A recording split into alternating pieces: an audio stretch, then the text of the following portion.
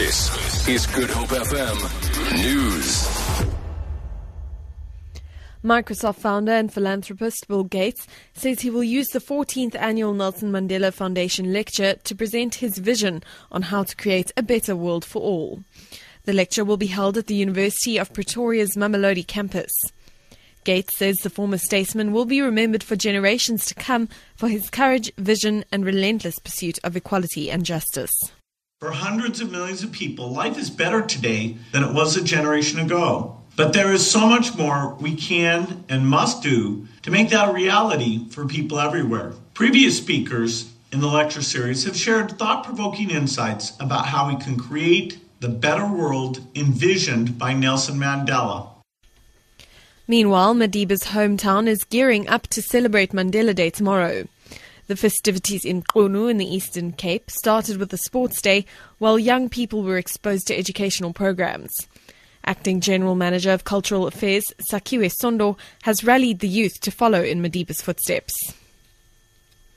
Visitors to the annual Bastille Festival in Franschhoek have paid tribute to the victims of an attack at a similar festival in Nice, France, a few days ago.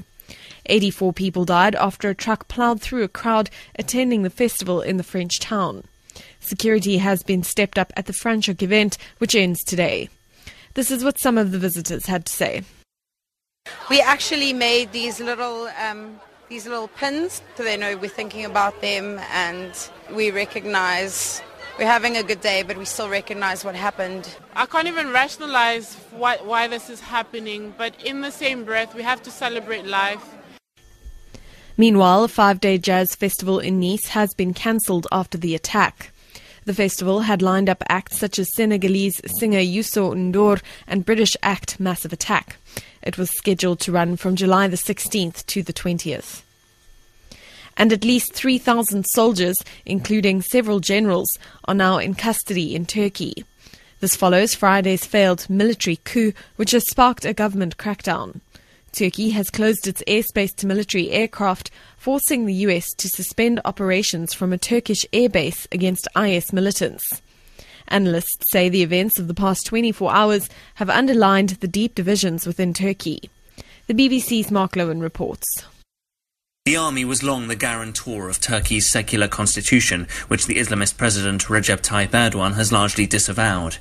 He is adored by his supporters, more conservative, pious Turks, but loathed by his critics, who point to his clampdown on freedom of expression and growing autocracy, constantly hitting out at his opponents.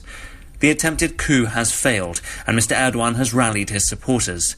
Turkey's political bruiser will emerge strengthened by this, as he paints it as the survival of Turkish democracy. For Good Hope FM News, I'm Amy Bishop.